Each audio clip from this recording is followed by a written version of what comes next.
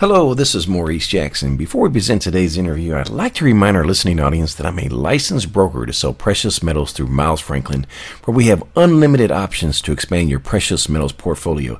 Stay tuned to the end of our interview for contact details, and I look forward to the opportunity to speak with you.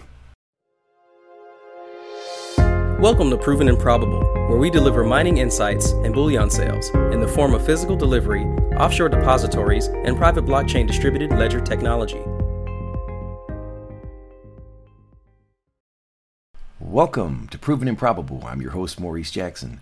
Joining us for a conversation is Bob Moriarty, the founder of 321 Gold and 321energy.com. Mr. Moriarty, welcome to the show. Oh, I just hate it when you say Mr. Moriarty. I thought we talked about that. We have. I'm sorry, I have to give respect where respect is due, and I know you hate it when I call you sir as well. Yes. Well, glad to have you back on the program, and long overdue, I might add, sir. We have a number of topics to address, so let's get right to it. Earlier this week, you wrote a musing entitled, "We Should Let the Banks Burn Down." Ladies and gentlemen, if you're trying to make some sense of the dire global financial situation and the direct implications it will have on you and your family, this is a must read. You're a big thinker, and you have a unique ability to condense a complicated subject into an easy, concise reading. And you're also very strategic, so I know there's a method to your genius. What compelled you to write this musing, and why right now? I don't know.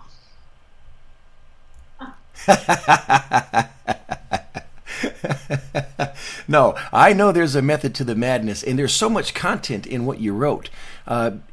You could really take that narrative into 18 different subjects, really. So, yeah, you really could. And quite bluntly, something happened. I have no idea what it was. And I started thinking about the banks, and I started thinking about 2008.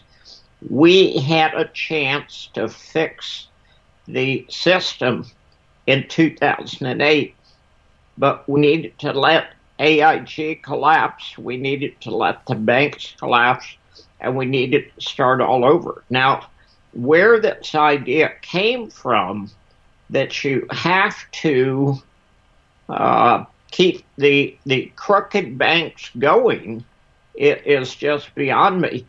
Let me give you an example, and I can't give you the exact numbers, but Bank of America was going to buy Merrill Lynch, and Merrill Lynch handed out something like $2 billion in year-end bonuses on the 12th of December, 2008.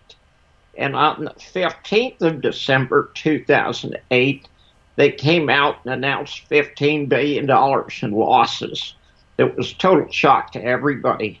Now, think about that for a minute. The whole concept of giving people bonuses is for doing good work. Mm-hmm. Why would you give bonuses to people who are losing money hand over fist?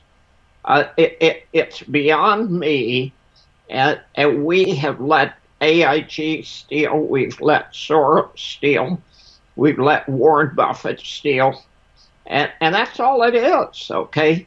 Mainstream, the average guy, is getting none of the benefit, but they have to pay all the taxes. Now, the 20 Democrats are agreed on only one thing, and that is the student debt should be forgiven to, I think, $50,000. But the whole student debt thing is corrupt. The banks literally bribed Congress, and they got this law passed that said you can't discharge college loans. So as a result, the colleges said, gee whiz, we can charge anything you want. And the bank said, we can give loans to everybody. It doesn't make any difference whether they're creditworthy or not, because we've got them in handcuffs for the rest of their life. Now, the number of people over 60 who are still paying college debts has doubled in 10 years. And it's a crime. It's that simple. And that's because also they co-signed either for a grandchild or they went back and had to go back to work, essentially. Is that correct? Yeah. You know, I find it disheartening that to get this information and still have a discussion about it, that you have to find it in alternative media, where mainstream media glosses over it. It's truly frustrating. No, that's a good thing. It's Well, wonderful. You think mainstream media told the truth 10 or 20 or 30 years ago? They were liars. They lied about everything. I mean, I look at CNN and CNBC and Fox and think, Jesus, does anybody believe they're bullshit anymore? It's bullshit. Any person with a computer has access to far more information now. And I'm not going to say the web is a cornucopia of wisdom, because it's not.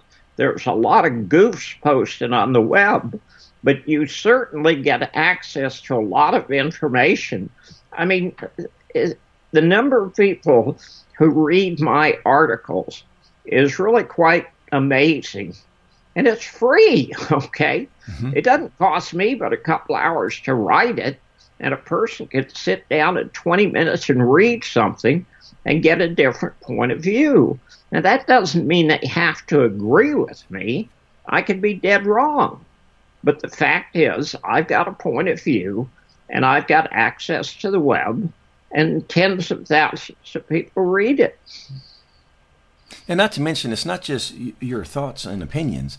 You're actually providing hyperlinks to take us directly to the source so we can see it for ourselves and make an objective decision here.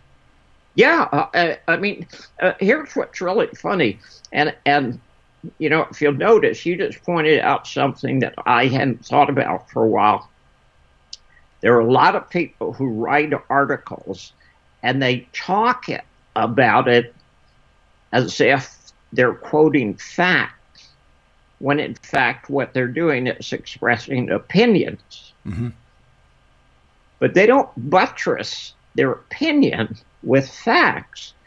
And it's so easy to put in a hyperlink. So when I talk about what the cost of student loans is, I can give you the link, and the person can go and they can verify that I'm just not blowing smoke, that I've got good, accurate numbers, and I get the best information that I can and put that in.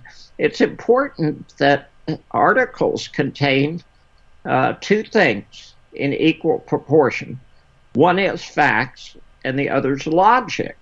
And a lot of people are talking about opinion as if it's factual, which isn't necessarily true, and no logic whatsoever. I went through 2 or 3 emails with a guy this last week who was arguing that silver was suppressed from $4 an ounce to $50. And I wrote him back and I said, you know, I don't know how you did on your logic course, but I know you failed the math course. That's the dumbest thing I think I've ever heard. That's one of the greatest booms in commodity history. And this guy's running around saying, no, silver is suppressed. And I read another piece today where somebody was saying that the central banks are losing control over the price of gold. And I thought, God, doesn't this guy get it? Central banks have been buyers of gold since 2010. Now, how have they lost control of the price of gold if they're buyers? It's crazy. And that is factual information. And by the way, one more caveat to that discussion as well is you're actually a strong advocate for buying gold. So it's not that you're silver at this moment. So it's not that you're taking a position that, you shouldn't purchase silver. And we'll get into that later. I like to address some additional talking points, if we may, though. Beginning with your stance on letting the banks burn. No. Yes. No. We need to keep it to one topic and not discuss anything else whatsoever. We need to think as narrowly as possible. Okay. Well, on your stance on letting the banks burn down, bankers, Keynesians, and advocates for big government, they would claim that the banks did what they had to do to save us. What would you say to that? I know the banks did what they had to do to save them. Okay, don't use them with us. Okay, here's what they've done: they have loaded the world with something like $100 trillion in debt, and if you ain't in the 1/10 of 1%, you didn't get any benefit out of it whatsoever. I'll just flat tell you, it's true where I live. It's true in the United States. The average person is far worse off today than they were in 1970, and they're worse off than they were in 2008. And the fact of the matter is, and you picked up on a very important point, all debts get paid. So when the United States government goes from, say, $8 trillion in debt to $20 trillion in debt and has $200 trillion in unfunded liabilities, who the hell do you think's going to pay that? You're either going to pay it as a taxpayer or you're going to pay it as a beneficiary of Social Security or Medicare or Medicaid, but somebody's got to pay it, and it damn sure ain't those assholes in the bank. Amen to that, sir. You also reference a gentleman we all know. His name is Joe Numbnuts. Now, he's a fictional character, but we all seem to know him. Who is Joe Numbnuts, and what are the odds that he will be voting for a Democratic nominee? No, who said he was fictional? In boot camp with him in 1964. Joe Numbnuts is just as real a person as you'll ever meet. And, yeah, he's a Democrat. And let's how does that bring and I reference him because student loans. He's one of the individuals that acquires these student loans. He's a lifelong student, and he feels that you and I should pay for his student debts. And that's so. I wanted to kind of take the conversation there. Can you expand on that for us? Well, Joe Numbnuts is stupid, but he's not totally ignorant. Okay, he's a very skilled underwater basket weaver. And when he finally had to go out and go to work, he realized that there was no demand for underwater basket weavers. So the $83,000 that he owed in student debt, he just said, oops, I can't pay.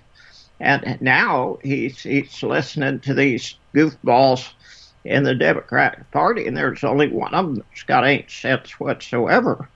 And they're saying, we're going to forgive the debt. And he said, I don't care. I ain't going to pay it anyway. I'll let my mom and dad and uncle and neighbors, I'll let them pay it. Joe Numbnuts, he's not all that dumb.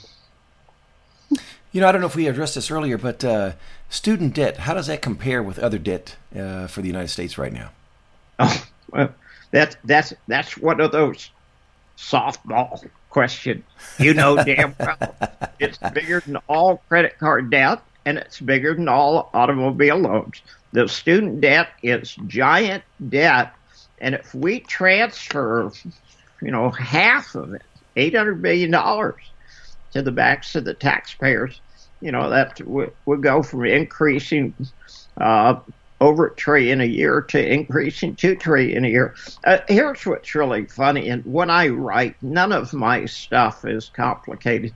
These are all things that anybody who could think can see for themselves.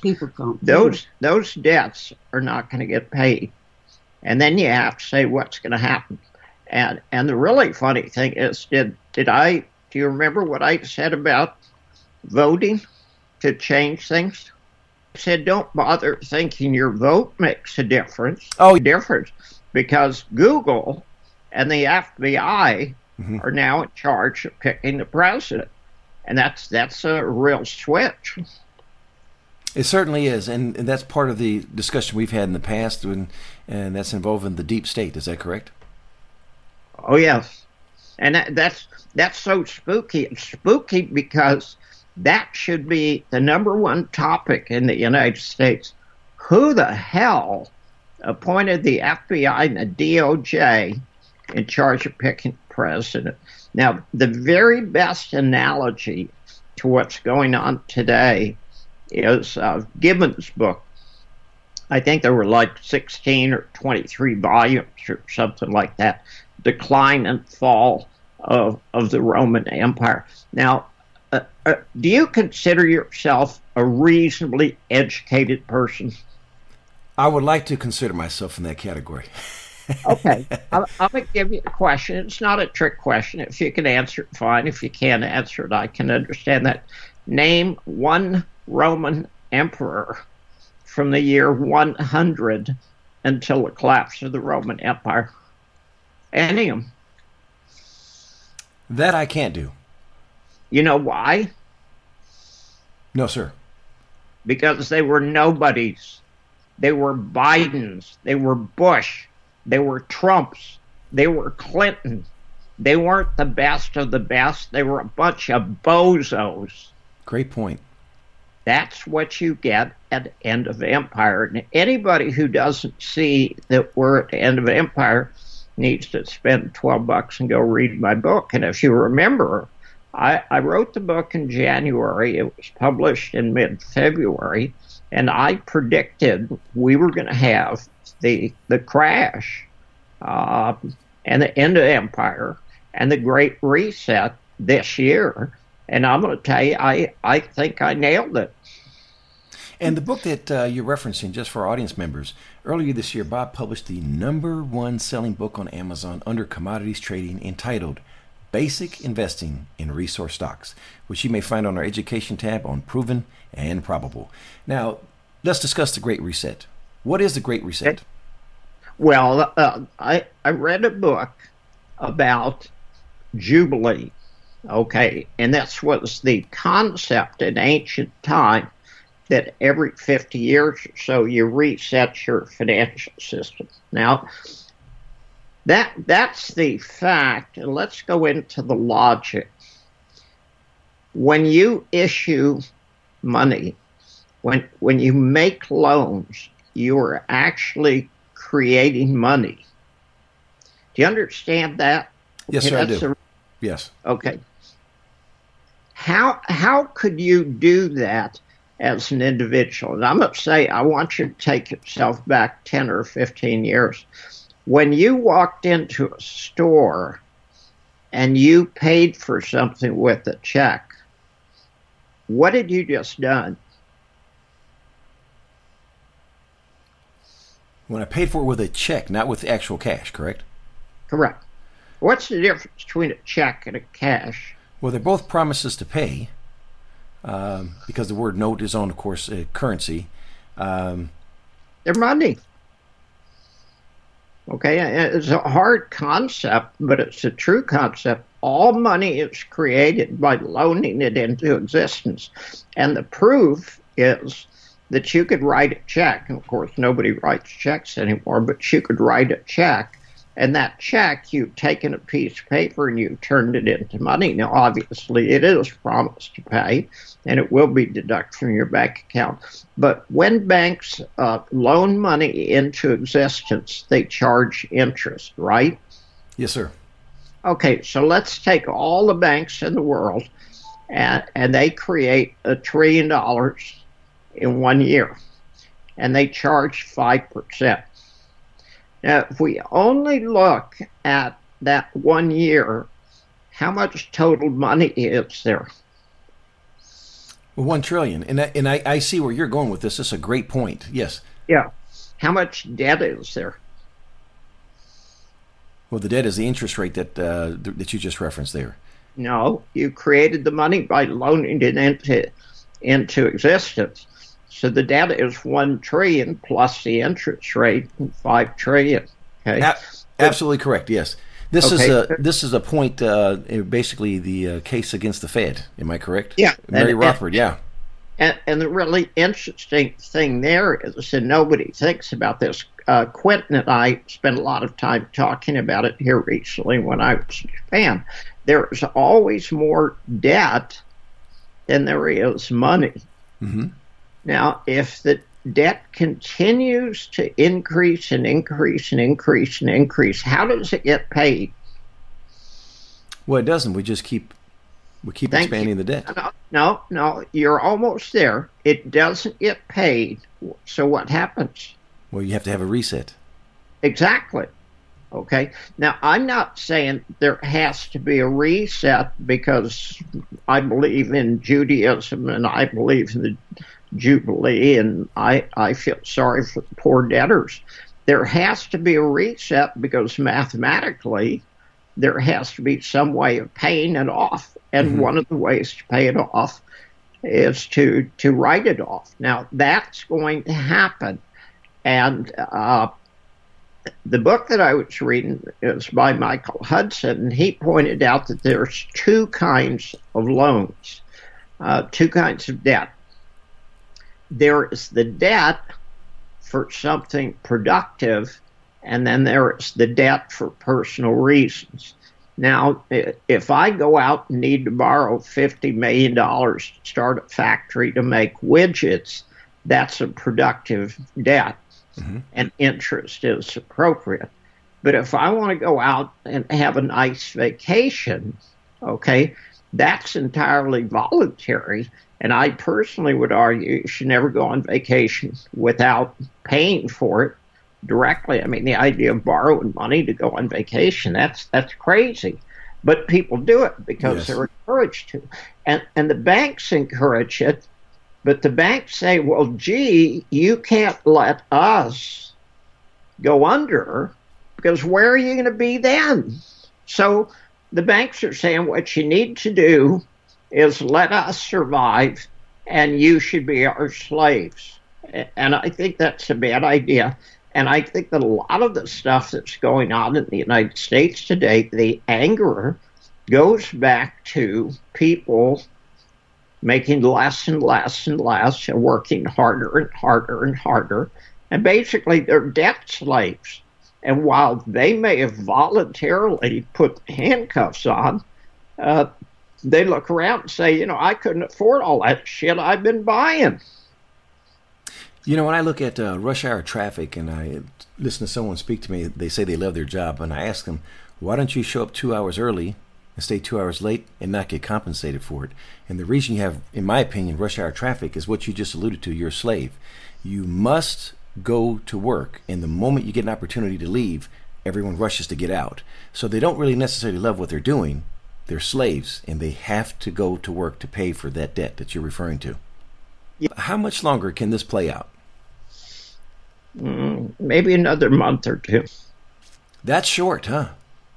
Well, here's what's funny, and we've been talking about this for months, where I said that we were going to have high in the stock market in August, and then we were going to go into a crash scenario in September, October.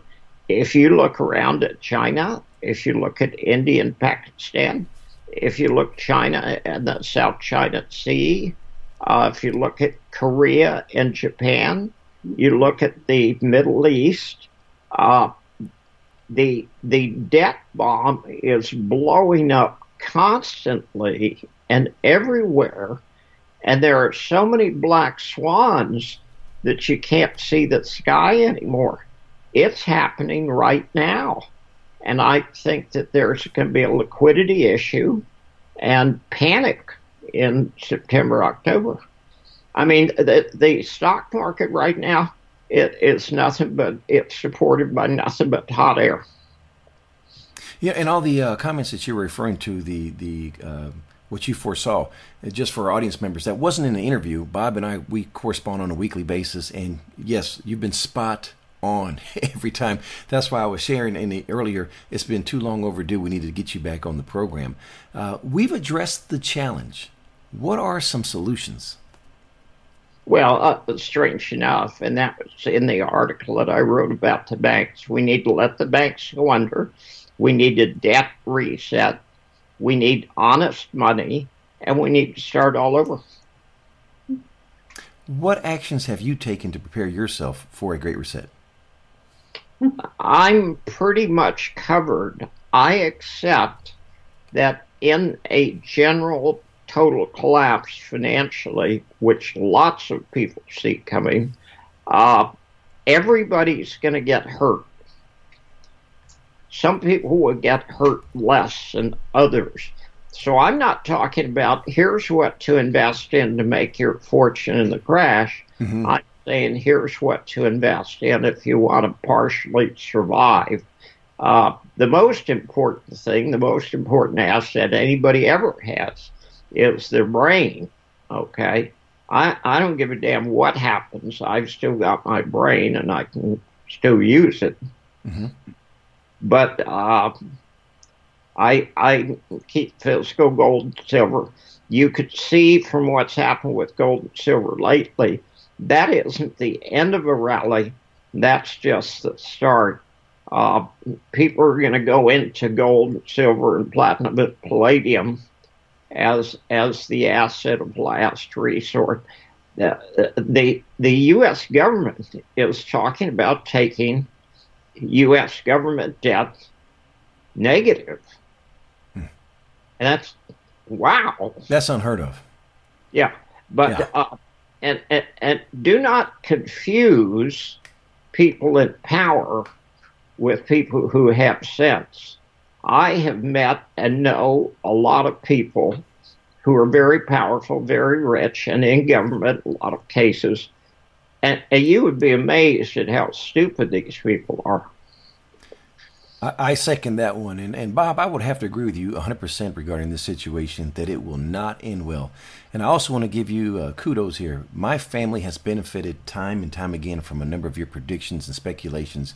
So of the 5 precious metals, may I ask, what are you buying right now? The most important thing a person could do is to buy silver. And that's not because it'll go up the most. I think that platinum will go up the most. But to buy silver, because you can buy silver in small quantities. I saw something on a chat board, and a guy was arguing that you should be buying gold mining stocks because they will go up because they're higher leverage than gold. And I thought he didn't understand it.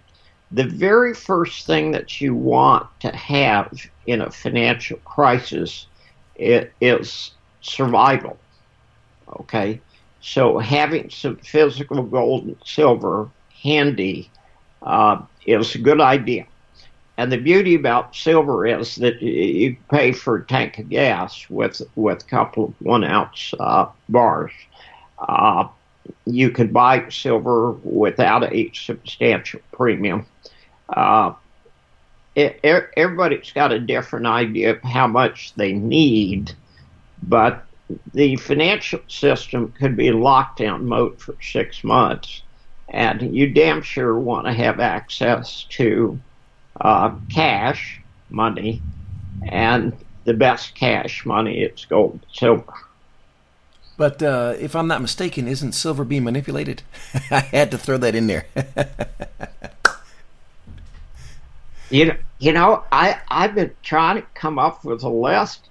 My next book is going to be about financial instruments that I can guarantee are not manipulated. And I know it's going to be a bestseller because everybody wants to know something that's not manipulated. But it's going to be like a really short book. It's going to be like 1 page, and the page is going to be blank. And it will be a #1 seller because you always tell the truth. Maybe. Well, let me ask you this. We touched on gold. So you foresee the current price right now at $1,500. Is that the new floor, or is this a head fake? Here's what's crazy.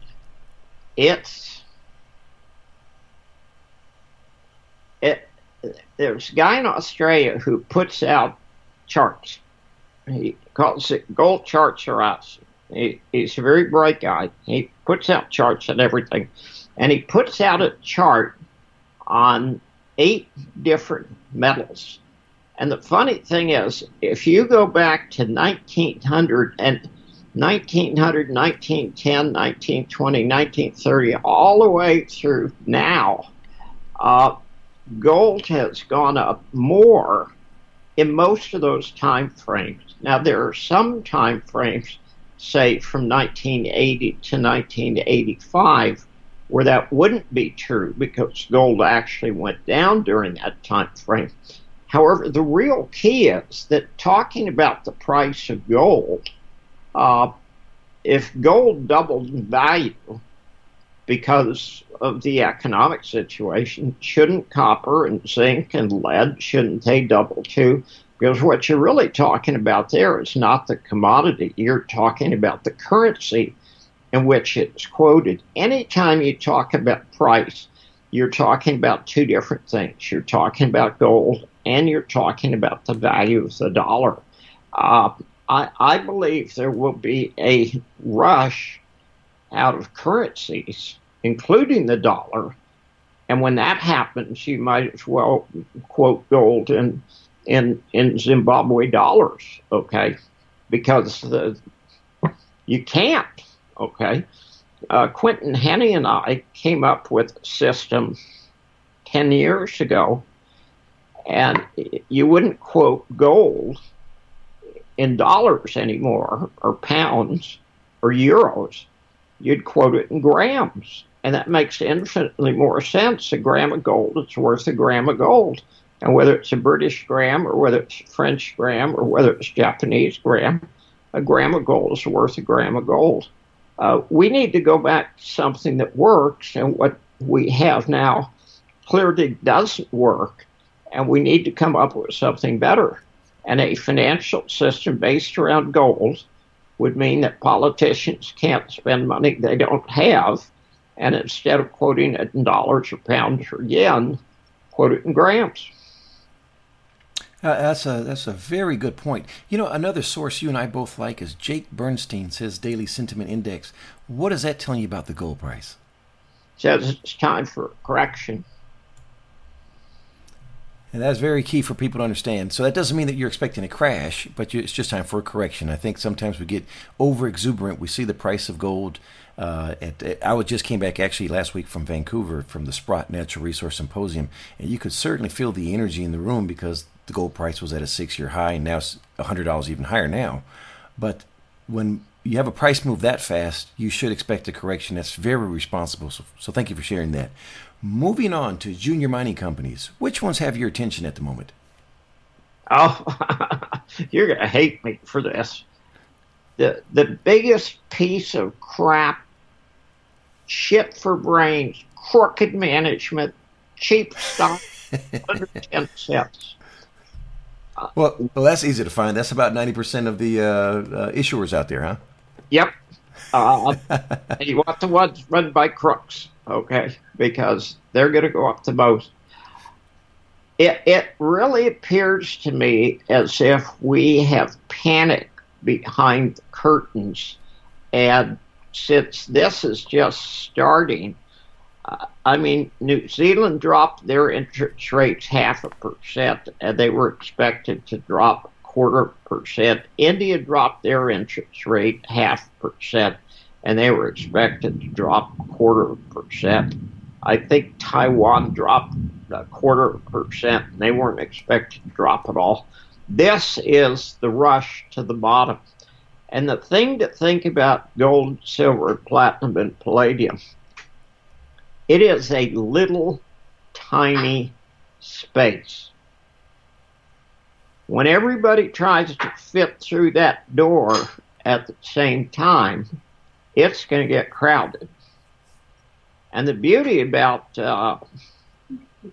gold mining companies, the juniors, is that, hell, you can take a stock that's 6 cents today and you can make it $60 a share if you want to.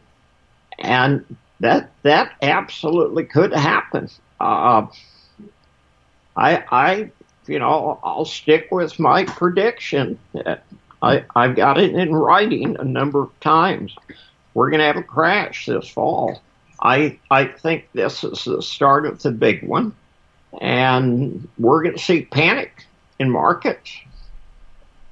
Well, for a speculator like myself, I look forward for times like this because I've been stockpiling. Can I ask you, just throw some names out to you if I may? Sure. Let's talk about Novo Resources. Novo is going to surprise everybody. They got the goods. Quentin has absolutely proven there's gold throughout the Pilbara. He's got this giant land position. He's coming up with stuff at Egina that surprises him. Now, I'm not going to quote grade because I don't know what the grade is, but he has literally had to reinvent the wheel and come up with ways of measuring this alluvial floodplain, and he's done a pretty good job, and they're coming up with some amazing stuff. They have figured out how to locate the high grade. I don't know what the grade is. Every assay lab in the world is backed up. It takes 2 months to get assays now. However, they're coming up with some very interesting stuff to the extent that he has like 400 square miles, okay, of ground. Novo is going to be a big hit. How you referenced you were in Japan earlier. How about Irving Resources? Oh, I love Irving. Boy, if you saw the rock that I had, you would be so jealous. You would hate me. Well, you and I were there together 2 years ago, actually. Yeah, we were there, but the rock that we saw 2 years ago was only worth about $25,000. And Quentin showed me some rock that was worth $50,000. I tell you, I'm jealous right now. You better be. The value proposition of Irving Resources, share it with us, because I think it's had an impressive move, but I don't think it's on everyone's radar. Well, that's just fine with me. It's the and same with me, yes. It's the tightest held stock I've ever seen. 90% of the shares are in the hands of the top 15 shareholders. You couldn't buy a million shares if you wanted to because it's just flat not out there for sale. They have brilliant management. We were in and out of the main office, and it was really funny to me because we're all, we're in mud, and then 20 minutes later we're back in the office tromping through the mud, and I'm thinking, Jesus, I wonder who's going to sweep this up. And I turned around, and Akiko Levinson, president of the company, marvelous woman, she had a broom, and she was sweeping up behind us. Now, if you ever go to a company and you find a company that the president of the company is willing to do the dirty work, like sweeping the floor, that's the company you want to invest in. And I've talked to her. It's really funny. Akiko is cheap. Okay, she squeezes every penny. And that's a really wonderful thing. There's two companies operating in Japan. There's Japan Gold, and there's Irving. And they have, I've read the literature on both of them, seen Akiko and seen what Irving has. And one company is spending $400,000 a year on salaries, and the other company is spending $3 million a year on salaries. Now, which would you invest in? The one with Prudent Capital, which would have to be Irving Resources. Yeah. Well, it gets better, okay? While I was there, of course, Newmont has put, I think, $6 million into them, and they got the option of putting some more in at higher prices down the road. And they sent some of their top geophysical people from Australia to do a CSAMT survey for Novo for free. Wow. Newmont is so secure in what Irving has that they are literally donating the services of their top people. And I mean, these guys were triple sharp. Now, as a junior, you have to watch your money very carefully. So there's a lot of things, we're going to do this first, and then we'll do this, and then we'll do this. If you're in Newmont or you're a Barrick or Goldcorp, you want to put your top technical people in there and do a lot of technical stuff first and then drill. But if you're a junior, you better go out there and drill. So Novo's been drilling, or not Novo, Irving's been drilling, but because of this 2-month delay, they haven't gotten their assays back. But I'm going to tell you, the technical people that Newmont had were absolutely superb, and they are giving Quentin and Akiko some of the most valuable data that you could ever possibly want. And everybody agrees that Quentin's theory of the gold-rich center is absolutely accurate, and they know somewhere down there they're going to tap into the feeders. You know, for anyone not familiar with the name Akiko Levinson, please do your research. She is one of the more serially successful individuals in the natural resource space. Proven pedigree, first-class act. She's just amazing. You hit the nail right on the head. That actually describes Akiko. Yeah, and she's great with the broom, too. Let's talk about one more company also affiliated with Dr. Quentin Hennigh, and that is Miramont Resources. Miramont right now is a work in progress. They had a project in Peru. There were great expectations for the project. There was one rotten drill program in how it was announced, but there was enough sniffs that it was worth putting some more money into the ground. And the second drill program just simply didn't come up with anything of any value. It would be a good project for a major with lots and lots of money that wants a big copper project, but a really dangerous project for a junior. So Quentin has put that on the back burner. The company has $3 million in cash. I know damn well that someday they're going to figure out where they can put that $3 million that will be beneficial to the Miramont shareholders. But today, Miramont's got a enterprise value of about $3.5 million, and they got $3 billion in cash. And you know the risk is near zero. They got 6 cents in cash, and the stock's selling for 12 cents. And that's the Spanish term for that is it's called an El Gordillo. Well said. How about the Metallic Group, headed by Greg Johnson? I like Greg a lot. They were not Metallica, but Nova Gold was the first company that I wrote about, and there were only, I think, 4 employees or 5 employees total, but they did great work. Stock went from 9 cents a share U.S. to about $20 a share. People made a lot of money if they had sense to sell. Greg moved on. He actually has 3 companies in his stable now, a copper company, a silver company, and a platinum palladium company. And I think that all 3 companies will do well. But the beauty of it is it gives you the choice of the same management. But do I want to invest in silver, or do I want to invest in platinum, or do I want to invest in copper? And all 3 companies are really solid companies, and I think they'll all do well. I share the same sentiment with you. Speaking of copper, how about Nevada Copper?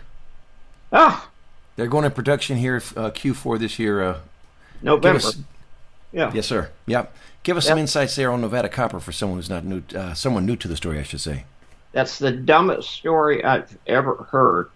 They're cashed up.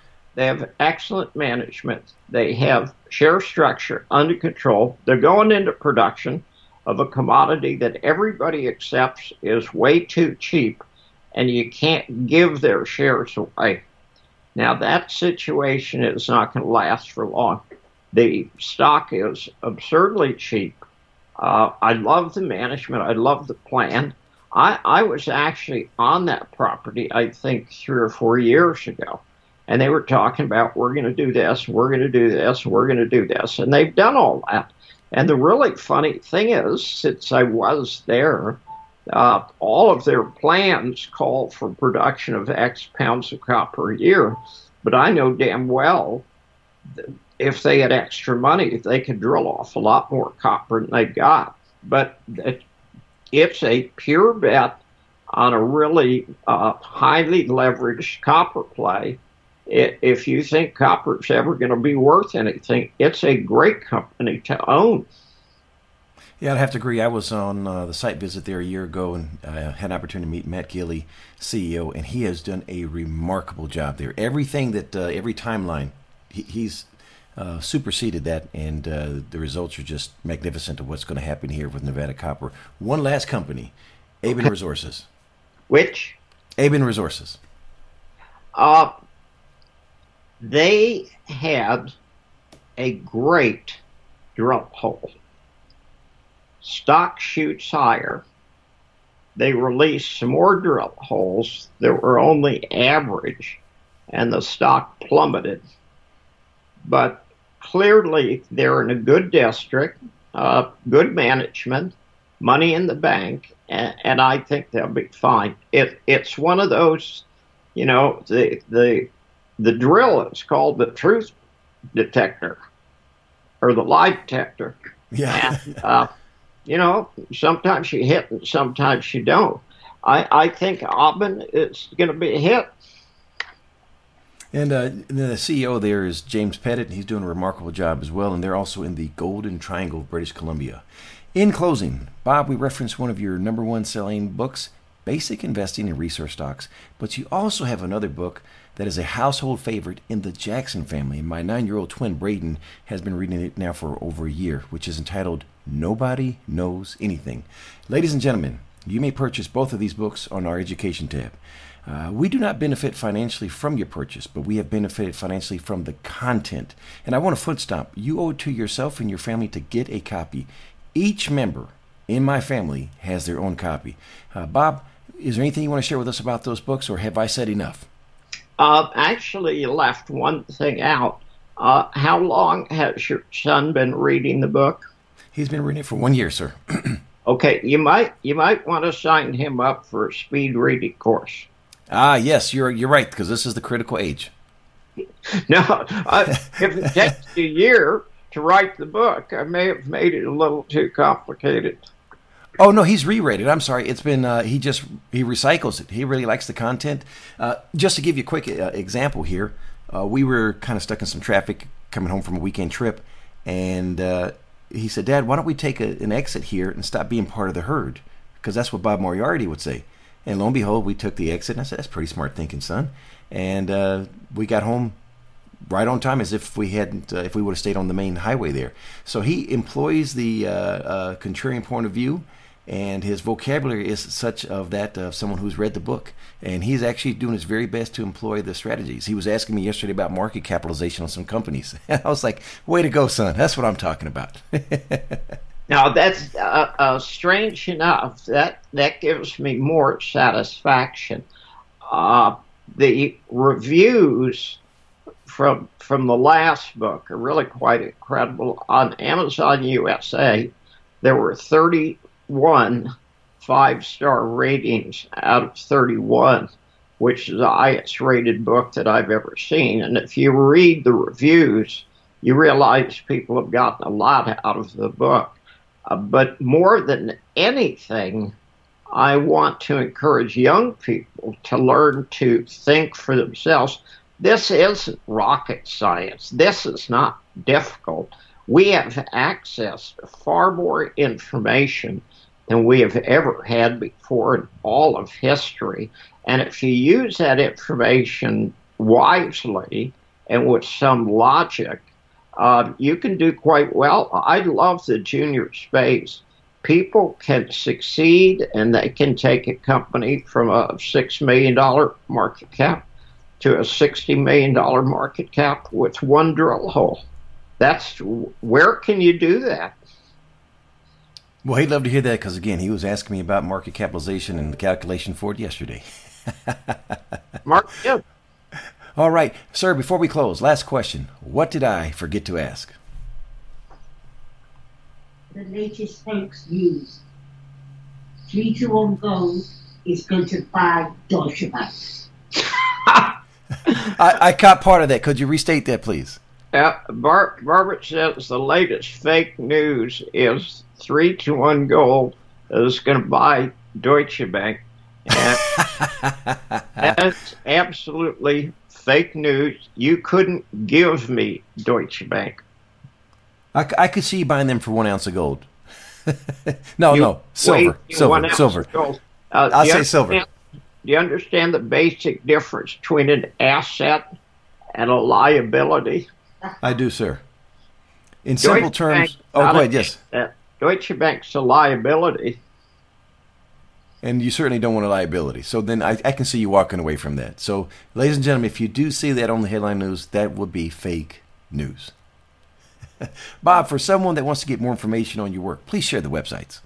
321 Gold and 321 Energy. And all you have to do is put my name in at Amazon, and it'll bring up half a dozen books that I've read or written.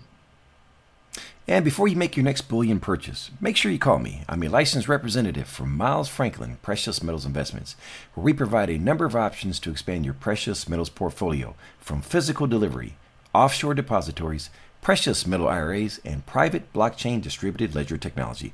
Call me directly at 855-505-1900. That number again is 855-505-1900. Or you may email Maurice@milesfranklin.com. Finally, please subscribe to provenandprobable.com for mining insights and bullion sales. Bob Moriarty of 321 Gold and 321energy.com. Thank you for joining us today on Proven and Probable. The information presented on Proven and Probable is provided for educational and informational purposes only, without any express or implied warranty of any kind, including warranties of accuracy, completeness, or fitness for any particular purpose. The information is not intended to be and does not constitute financial, investment, or trading advice, or any other advice. You should not make any financial, investment, or trading decision based on any of the information presented without first undertaking independent due diligence and consultation with a professional broker or competent financial advisor.